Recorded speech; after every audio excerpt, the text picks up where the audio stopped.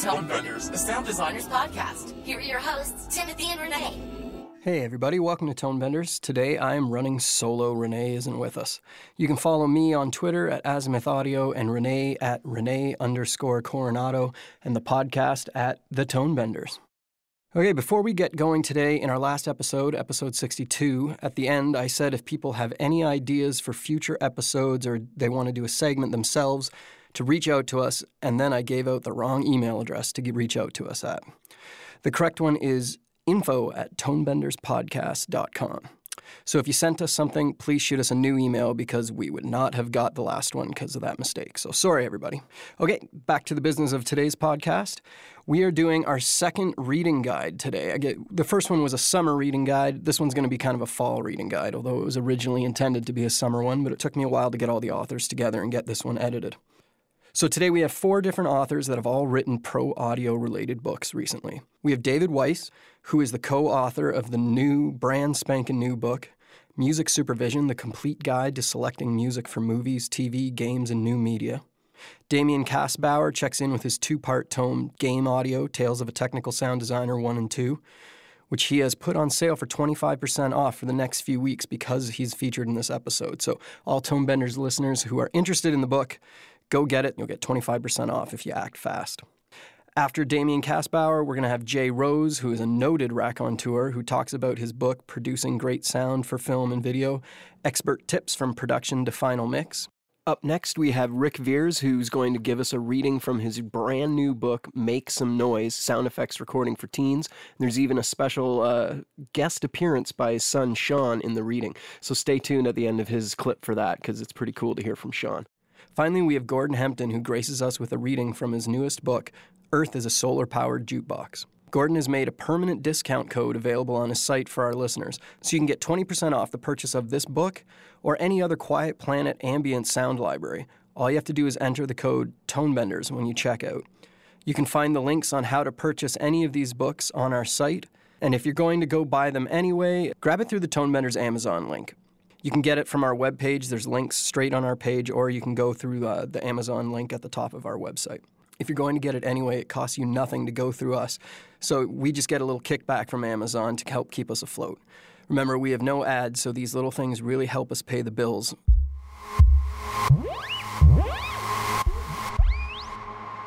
Okay, let's get started. First up is David Weiss. I first became aware of David because he runs a great site called SonicScoop.com. If you don't know it, go check it out. They cover lots of things happening in the pro audio world. They're mostly focused on music production, but there is a ton of great content to be found there. When I saw he had co-written a book about music supervision, I was intrigued. When I first started out in this business, I'd not yet kind of figured out where I wanted my focus to be in the sound world. I found myself doing lots of smaller projects where I was the entire sound department. I would have loved to have had this book back then. I spent days trying to learn how to get rights for songs, and when the project was finally mixed, I kind of just crossed my fingers and hoped I'd done things properly. The content of this book is quite a bit outside my work focus currently, but I found myself ripping through it as is really interesting subject matter. I started my interview with David by asking him to give me the elevator pitch for the book. It's pretty simple. If you want to understand how music gets synced to picture, then you need to read this book. This is the leading resource on the topic that will walk you from A to Z on how music gets paired with picture. I'm going to read the intro paragraph. As with almost any other profession, the personal connections that music supervisors cultivate, maintain, and build on are among the biggest keys to success. Whether it's with the project's producer that hired you, the composer you hire, the artist you license, or the legal advisor you communicate with, knowing how to manage relationships can make all the difference between an award-winning production and an utterly forgettable soundtrack. So it's something that we really try and stress again and again throughout the book, but we really emphasize even more deeply there in chapter 5 is your reputation as a music supervisor, your reputation, your brand, and the way you interact with people is going to be very important to the success that you attain. At the end of the day, music supervisors often are able to get songs licensed not necessarily because they have the biggest checkbook available to them, but because they are capable of massaging the situation, finding opportunities for quid pro quo, making friendships that last, being authentic as they do these things. Personality and psychology have a great deal to do with what makes a music supervisor. And if a good deal of your audience is audio editors and sound designers, a lot of times that's not always the measure of how far someone can go. I don't know any profession where it doesn't help to be a nice person. I know a lot of audio editors and sound designers, and some of them are they're not the most social creatures, but they go really far because they're amazing at what they do. It's really hard to be a music supervisor that reaches amazing status, but they're socially inept. I haven't interviewed anyone who wasn't. It's really good to talk to and deal with, and remembers that up the road too. Cue sheets, licensing, and legal issues are all necessary evils, I suppose, of navigating music supervision and doing your job properly. Just like any other job, there's metadata that has to be considered. There's the more tedious aspects of a job that just go hand in hand with the creativity that the job is actually associated with. Cue sheets are extremely important to get right, because that is how you're going to ensure that the rights holder of the song you licensed gets paid the right amount, gets paid when they should get paid. And if you drop the ball on getting the cue sheet submitted properly to the performance rights agencies, and that's where they go to SOCAN in Canada, CSAC, ASCAP or BMI in the US, and all those other performance rights societies, as well as the production companies they get channeled through. If you don't do that right, then the person who's supposed to get paid efficiently is then subjected to a great deal of paperwork to get paid what they're due. And then that goes back to the working relationship. They're not going to be that eager to work with you again. They certainly won't be eager to cut you a price break, because if you cost them time, you're going to cost them money. You're going to cost yourself money and time, by having to backtrack and get the cue sheet submitted properly. Making licensing requests can be tedious and not that fun. You found the song that you like. Now you've got to file a license request, get it off to the publishing company and or the record label that's in charge of that song, or going directly to the artist. Different levels of formality may be required, but that's part of it. Making those requests creates a massive email trail. Legal issues, that's just something that everybody has to pay attention to. They have to know that that the person who's licensing them the song has the right to license them the entire song. The most obvious and frequently heard wrinkle in the legal landscape is if there's a sample in a song and the person who composed the song and put it out there didn't actually get that sample cleared. Things like that have happened and created enormous headaches for music supervisors and production companies down the line. We advise music supervisors on how to indemnify themselves and their production companies so that they don't get tripped up by something like that. If you go to the book, you'll see sample cue sheets. Exactly. We try and demystify as many of these things as possible. We have a sample licensing request. We have, a music supervision business schedule A, standard terms and conditions. So if someone is reading this book and they get hired as a music supervisor, we have a sample agreement that they can present so they get contracted. So we do as much as we can to help people along and get started on the legal side.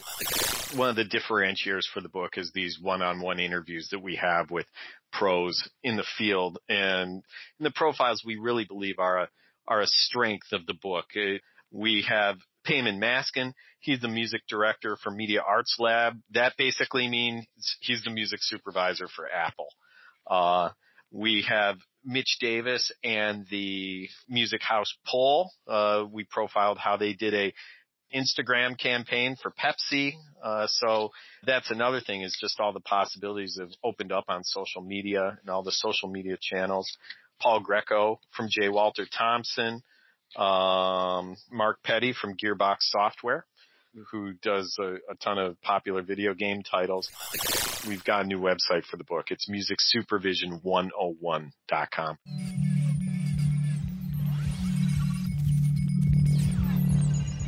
So you just heard David say the website for the book. Go check it out. You can find an Amazon link on the episode page for this episode on the Tonebender site if you want to link through us to get it. Next up, we have Damien Kastbauer. I hope you're already familiar with him, and if you're not, you're in for a treat.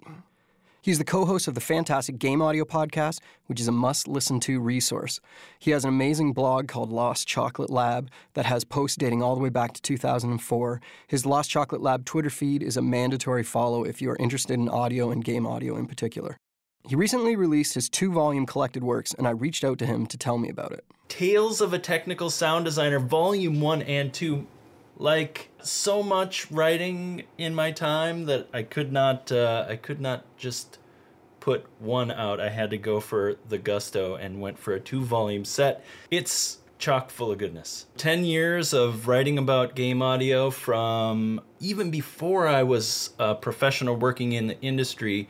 Writing was a way for me to kind of process and understand what I was learning at the time, and it was my feeling that by sharing that and pushing it outward, that other folks who were at that point in their journey as well into game audio would be able to benefit from that. We all could kind of keep each other honest about things. The writing is not always the best example of grammar and literature in the world. It's very much, written with my own voice, using my own unique way of filtering the world of game audio. But after 10 odd years of having done that both in an amateur fashion through the Lost Chocolate Lab blog, as well as, semi-professionally for Game Developer Magazine, it felt like a good time to try to pull that all together into a couple of volumes. Felt like a great way to expose a new generation of game audio folks to the writing, or to kind of fold back around some of the history of game audio. Over time, as I was trying to shape it into something that I felt like had a value for people, both historically, looking backward, to some of the things, in the beginning of my career, it was kind of like, hey, why can't we randomize wave files? That seems like something we should totally do. And it's in Volume 1. It's, at this point, a curiosity, right? Because I think no one can imagine a time when we could not randomize wave files or volume and pitch. And so it's kind of fun to have it in there just as a signpost for where we've been. During a phase in my career where as a freelancer, I would oftentimes be making up time in between things and staying focused and kind of sharpening my tool set as a technical sound designer. And I felt like one of the best ways to do that was, as a player from this side of the screen, really playing as many games as I could. And in the course of that, coming to understand technical sound design or implementation from a player perspective. Because technical sound design, a little bit of a dark art, not a whole lot of literature on it at the time. There have been quite a few books now in the interim that expose that from a tools perspective a little bit more. But like techniques and tricks and stuff like that are, or have been, very closely held, somewhat proprietary, maybe even locked into tool sets. But what I found with both the Footstep and Racing Game Sound Study is that if you take a step back, certain consistencies start to emerge across all the different titles. You get things like, how racing game simulations handle surface friction for tires across different titles, right? And once you started to identify these specific areas that kind of everyone's doing, but everyone's kind of doing differently, then it became really interesting to start comparing those and kind of weighing the benefits of each, both in what they contribute to the player experience, but also from a technical standpoint and how to do it. And I was lucky on the racing game sound study to have a smart guy named David Nichols, who was just a super gearhead, really into cars, and along for the ride, provided a huge depth of vehicle and motor experience, and a game audio guy. His ability to bring kind of the physical reality of that world to the player perspective that we were both having as we were playing through these different games was really valuable, and just contributed to, you know, our ability to expose some of these systems that, unless you work at the companies with the tool sets, you might not really be able to pick apart so delicately. And so that was our attempt to kind of pull that information out across a wide swath of games. Also true for the Footsteps sound study, like patterns started to emerge, you know. Okay, so we've got first-person footsteps, we've got third-person footsteps, and then around that same time you had this kind of squad type gameplay where, you know, in your third-person view games like Dragon Age or Mass Effect, you'd have, you know, a team of folks who would follow you around, and, you know, how do you handle footsteps in that situation as opposed to an Assassin's Creed, Prince of Persia kind of, first-person fully parkour kind of game, right? And so these were the kind of minutia that started to surface when you looked at a very specific aspect of game audio across a very wide cross-section of games. That's kind of how the sound studies emerged. You know, I think there's room for more. And in my career, I've just kind of whittled it down to really having, taking great pleasure in being able to connect the dots between great content creators and the games that are being made. Understanding how to get dynamism and reaching for, you know, the best system to support the gameplay is what my career has really been about. And I've been lucky to work with a bunch of folks who have helped shape that for me, and a lot of great opportunities to learn and understand the different needs of a project and the different ways to solve for the interactive challenges that come with the manipulation of wave files, or even now, you know, the procedural synthesis that is starting to get unlocked across different areas in games. Just facilitating the dynamic playback of sound in relation to the game in the best way possible, and finding that sweet spot. Book is available on Blurb.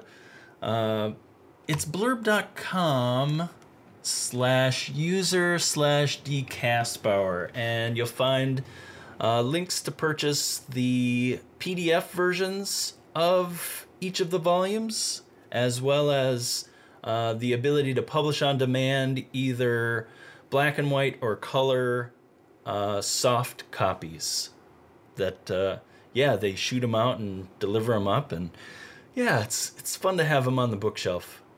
And I think there's always room for physical media in that way, because there is a bit of out of sight, out of mind on a hard drive that makes it hard to discover even what's in your own library digitally, right? I just love circling back to stuff, and having it right there in front of me is the best way for that. So I'm a big fan of that, especially with regards to reference materials.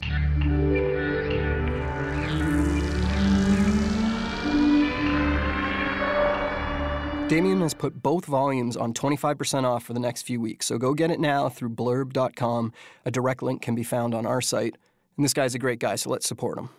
Okay, you're about to hear a small section of an interview Renee and I conducted a few years ago with author and raconteur Jay Rose. He wrote a book that is an excellent resource for the entire sound process for film and video. It covers capturing the sound on set to the final mix, and there is a chapter dealing with just about everything. I loved reading the copy of the book that he sent me. I learned lots of things about production sound that have helped me out in my post work. But for some reason, the interview as a whole never saw the light of day as a podcast episode. So I'm glad we can get some of it out in this episode. Here's Jay telling us why he is the right guy to cover a book that's teaching us so much about the audio post workflow. I've been very lucky in that, first of all, that I had a career that started doing everything in film. I worked on documentaries where I was doing the miking and mixing this little mixer which had a hard wire to the camera where there was a magnetic head. Doing booming, editing 35 mag, editing 16 mag, and eventually ending up editing ones and zeros on a screen. Between that and the fact that I'm in Boston, those both helped the book. I'll explain the Boston thing. I realized that had I moved to L.A., which I was certainly tempted to early in my career, I'd be mixing. I'd be sitting in a dub stage as the dialogue mixer, you know, the head mixer on a program, and that's all I would do. There are guys in L.A. who do nothing but record Foley. Different guy records the voiceover. Different guy records the sound effects.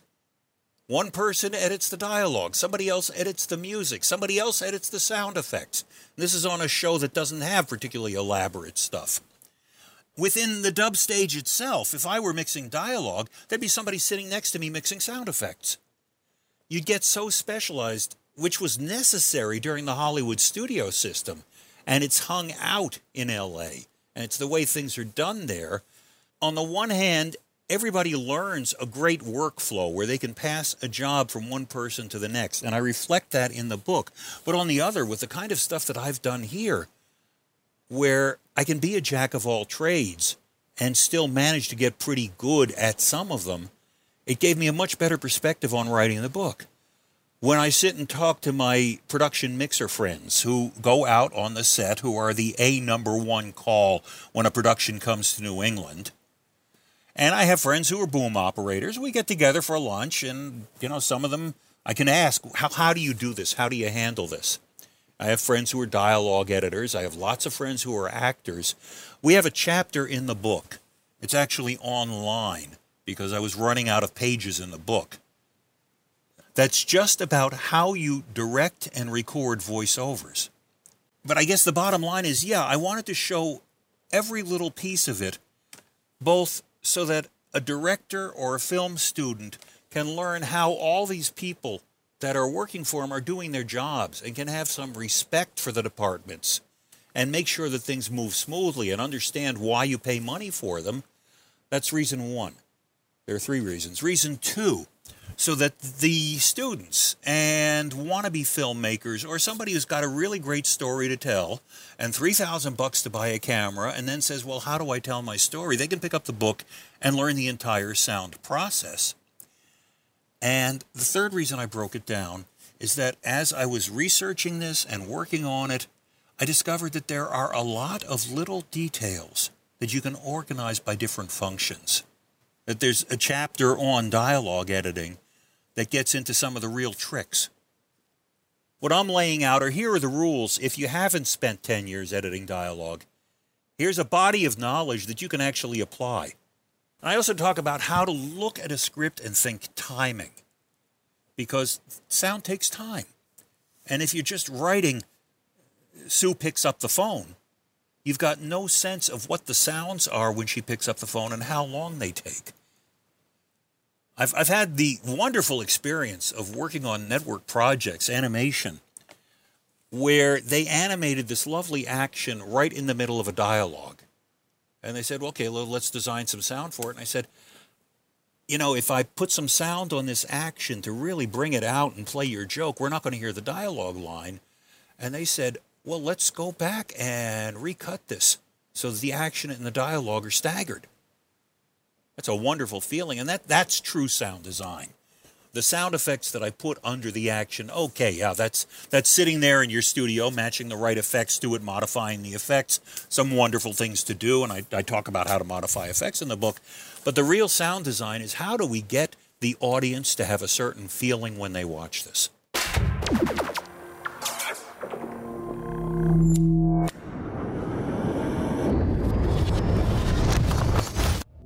Okay, again, if you want to grab Jay's book, the Amazon link can be found on our website.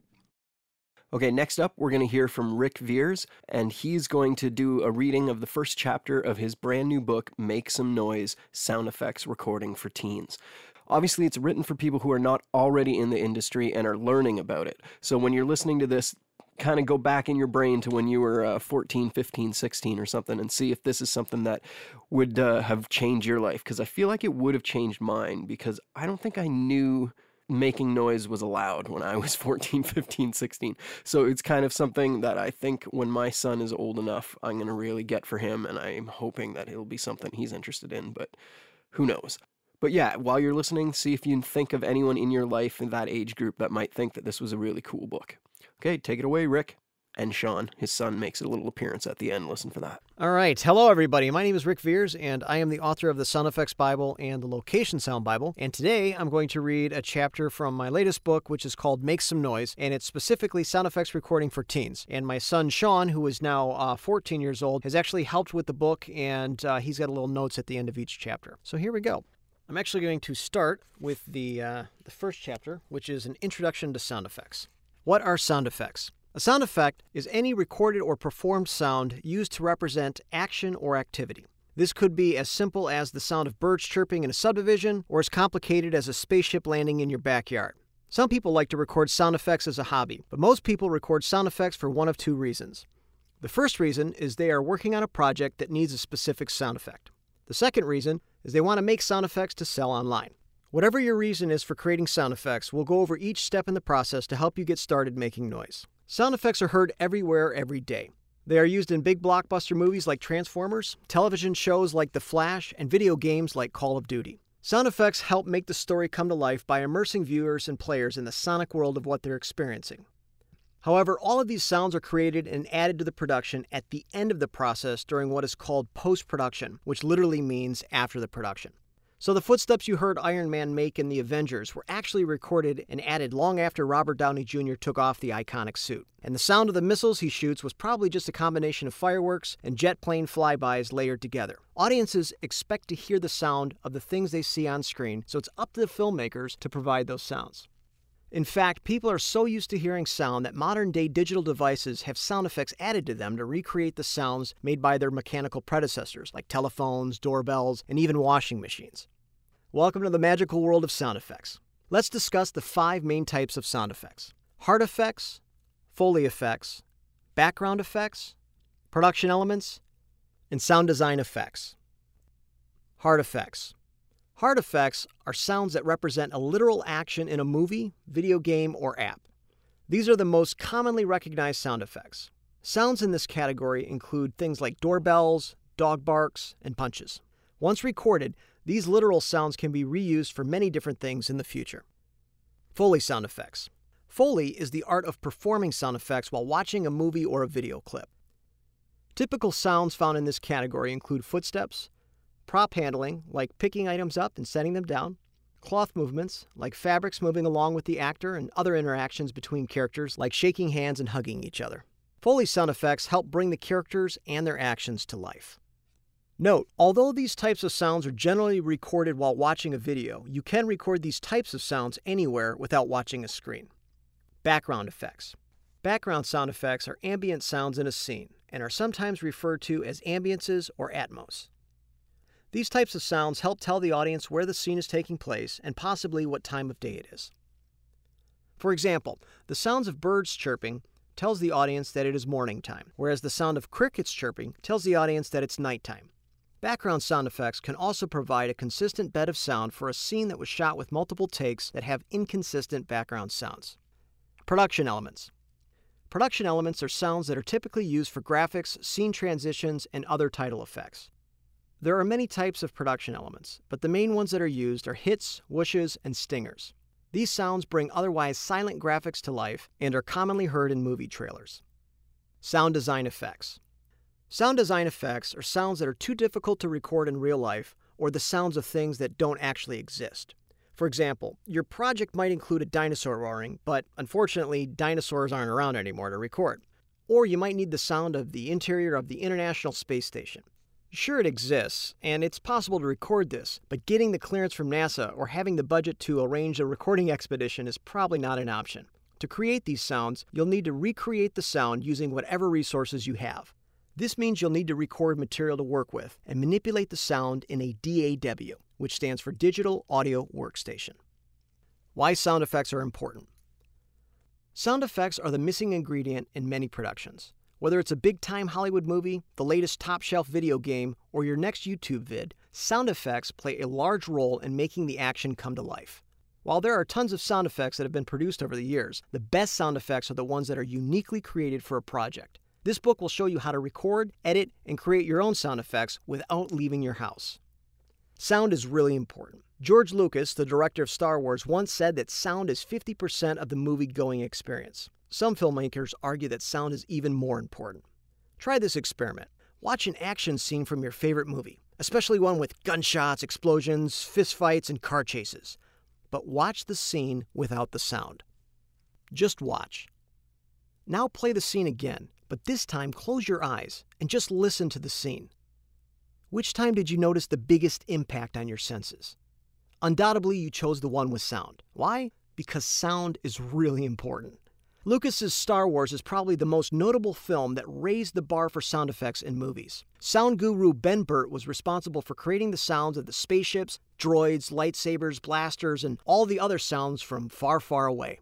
Up until the late 1970s, it was common practice to use synthesizers and theremins for science fiction sounds, or simply reuse sound effects that have already been created and used in other films. Burtt had a much different approach. He wanted to create all new material for the film, so he grabbed his recorder and started recording and experimenting with different sounds to see what he liked. The results of his experiments have changed the sound of cinema forever. It was Burtt's passion to try new things and to think outside of the box that was the key to creating the out-of-this-world sounds in the film. When Star Wars was released, filmmakers and sound designers began to take the sounds in movies more seriously. It didn't take long for the video game industry to catch up either. You can now play most video games in 5.1 surround sound, with some titles offering DTS soundtracks. This is drastically different than the old mono sound during the beginning days of Atari systems.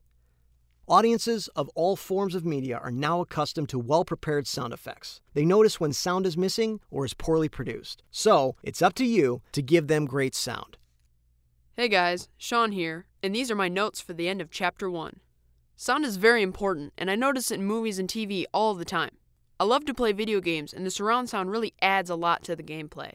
Just remember that sound effects are important, and they make an action have a feel to it because of the sound accompanying it.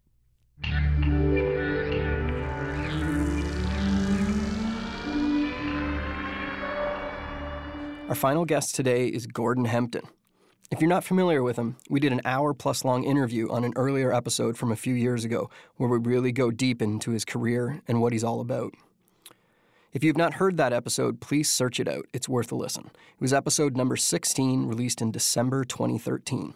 So instead of another interview with Gordon, instead I reached out and asked him to read a passage from his latest book, Earth is a Solar-Powered Jukebox. He starts off with a bit of history on how he came to write the book, and then reads from it. Hello, I'm Gordon Hempton, the Sound Tracker, author of Earth is a Solar-Powered Jukebox. Today I'm speaking to you from my home, which is outdoors at the edge of Olympic National Park in the rugged northwest corner of the United States. We can hear in the background one of the reasons why I live here. That's Salt Creek, which has a beautiful and ever-changing voice throughout the annual cycle. Water sounds basically can make all the frequencies the human ear can hear, and I find it a very relaxing place to live. From the places that I listen around the world, I try to learn what the place is telling me. The earth is our home, And when we record with this knowledge and also apply those sounds with that philosophy, we're able to address our audiences in much deeper ways than we would if we were simply just finding something interesting to do the trick in a design. In writing Earth is a Solar-Powered Jukebox, I really had to go deep. All 17 chapters correspond to different forces of nature: wind, thunder and rain, flowing water, waves, and also the habitats such as prairies and tropical forests and deserts and canyons. Because it's not enough just to furnish sound designers with my best sounds. I also wanted them to have the knowledge on how to apply these sounds correctly so that the audience, whether they think about it or not, the audience can actually be guided towards their destination in the same way that our ancestors were guided in the past as nomadic tribes.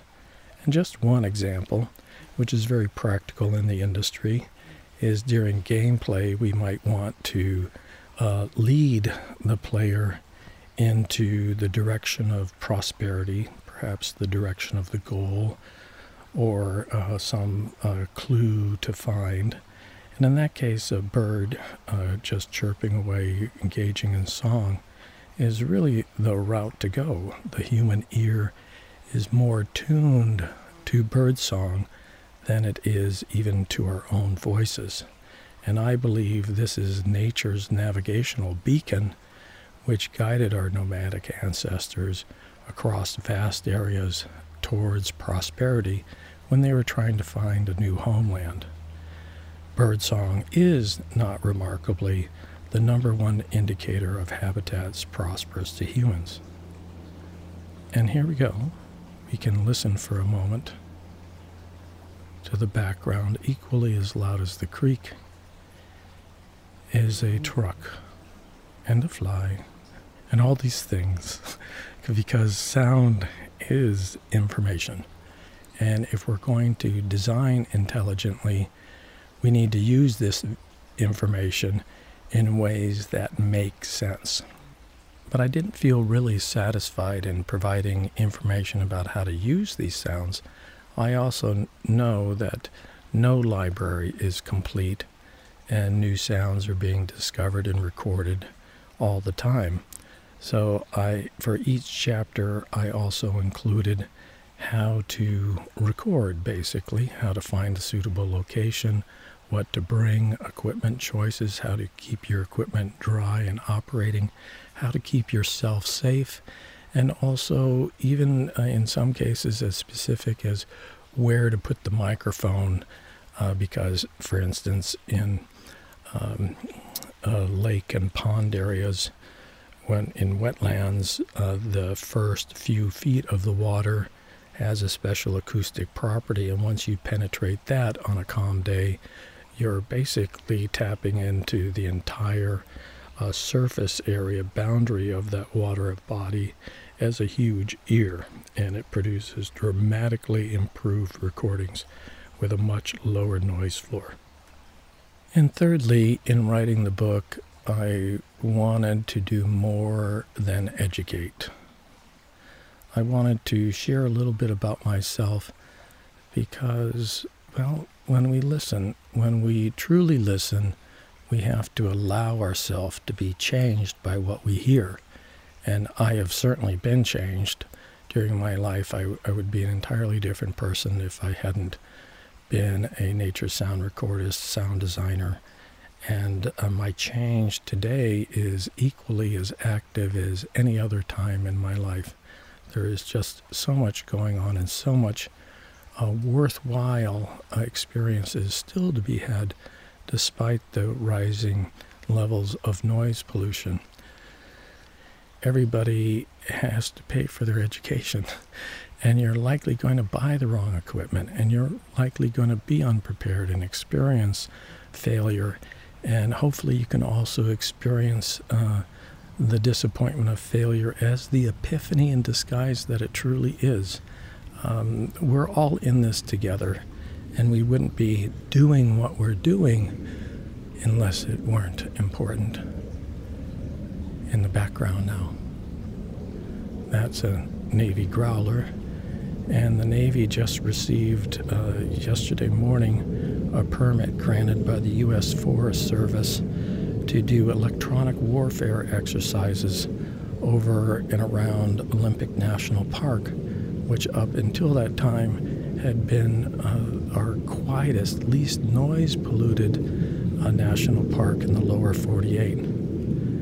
And it just underscores why we must do what we do and do it earnestly, because it's not about winning or losing. It's about just expressing who you are, because besides listeners, we have a voice. And it's through your own careful listening, recording, and sound designing that I hope that you can gain your voice and share it with the world. I'll wait a moment for the sound to vanish, and then I'll begin reading from the introduction.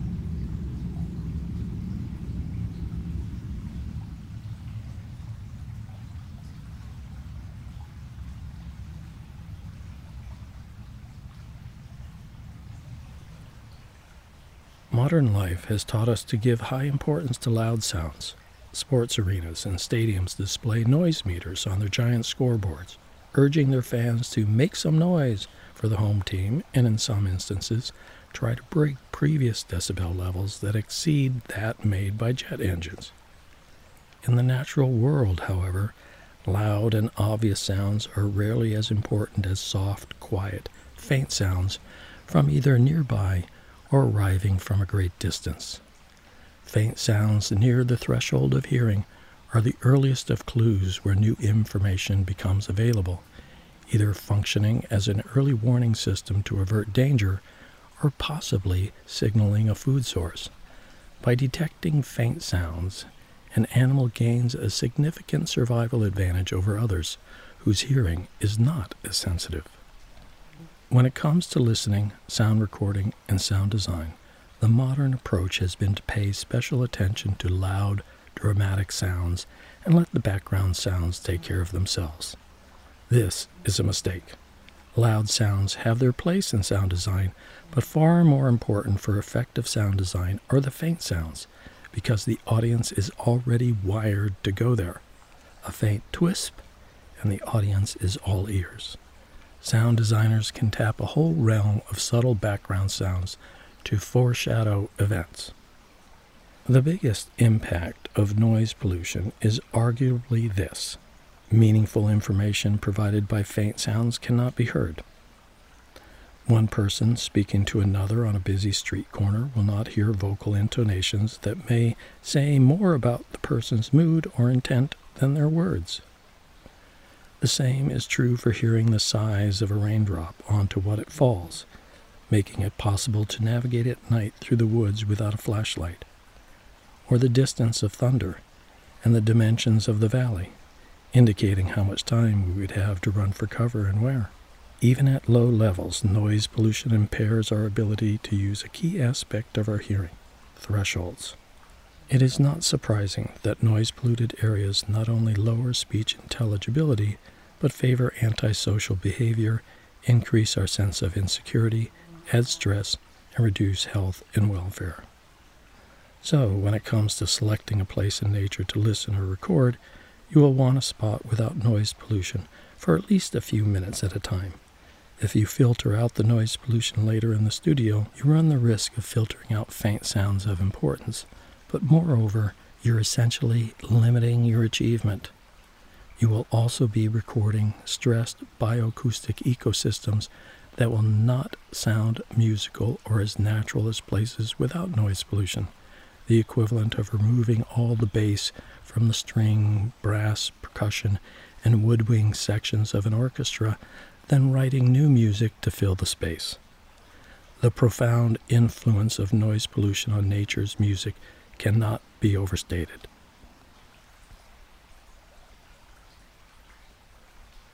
Thank you for listening.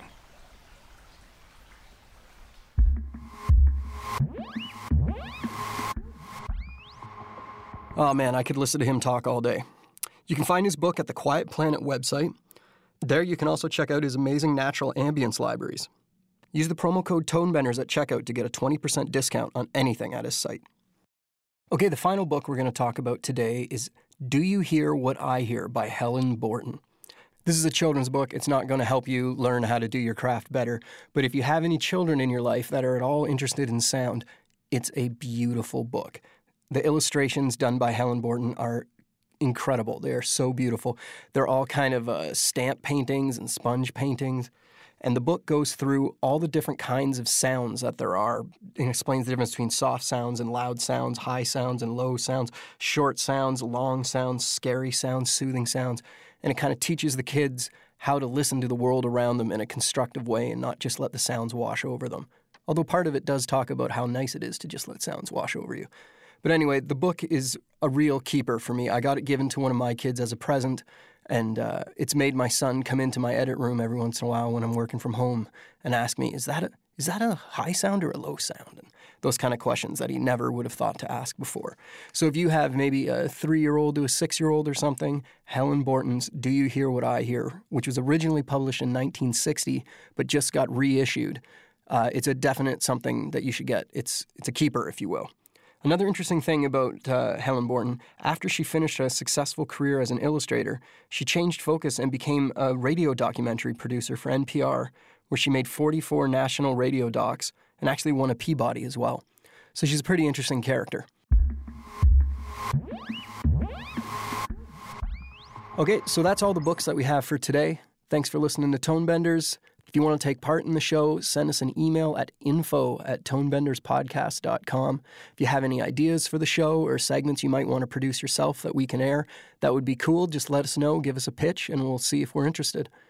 If you're going to be shopping at Amazon or at B&H, try and go through our links on the page. If you want to buy any of the books that are available on Amazon, that would be Helen Borton's Do You Hear What I Hear, Jay Rose's book on the entire sound process, or David Weiss's book on sound supervision. Please go through the links on our Amazon page. That would be awesome.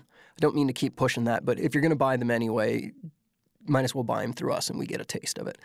So thanks for listening. We got a couple really cool episodes coming up. We've got a couple more of the New York interviews that we did coming your way very soon. So please stay tuned. This is Tim Muirhead, Tonebenders Podcast. See you later.